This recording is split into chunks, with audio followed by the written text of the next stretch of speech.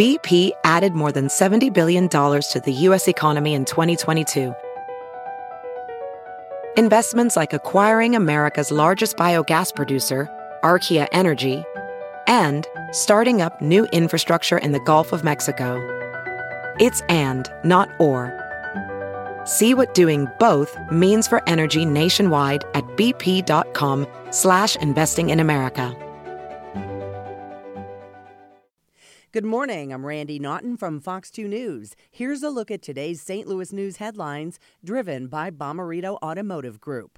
Flooding is giving tourists in town something extra to check out near the Arch grounds. Out-of-town visitors to St. Louis this weekend are finding some restrictions if they try to visit the Arch. The National Park Service closed the Arch South Tram because of water seepage in the loading zone area. The North Tram had already been closed due to previously scheduled maintenance. Both trams are expected to resume normal operations today. June is National Gun Violence Awareness Month, and if you can, sometime this month, wear orange to help bring awareness.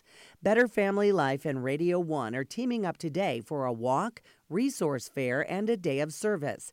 The event, which is expected to draw thousands of people, begins at 10 o'clock this morning at St. Alphonsus Liguori Catholic Church on North Grand. And the Webster Arts Fair continues today from 11 to 5 p.m. This 16th annual event features paintings, jewelry, sculpture, glass, ceramic, and other one-of-a-kind creations. There will also be music and food. This family-friendly event is free. For Fox 2 News, I'm Randy Naughton.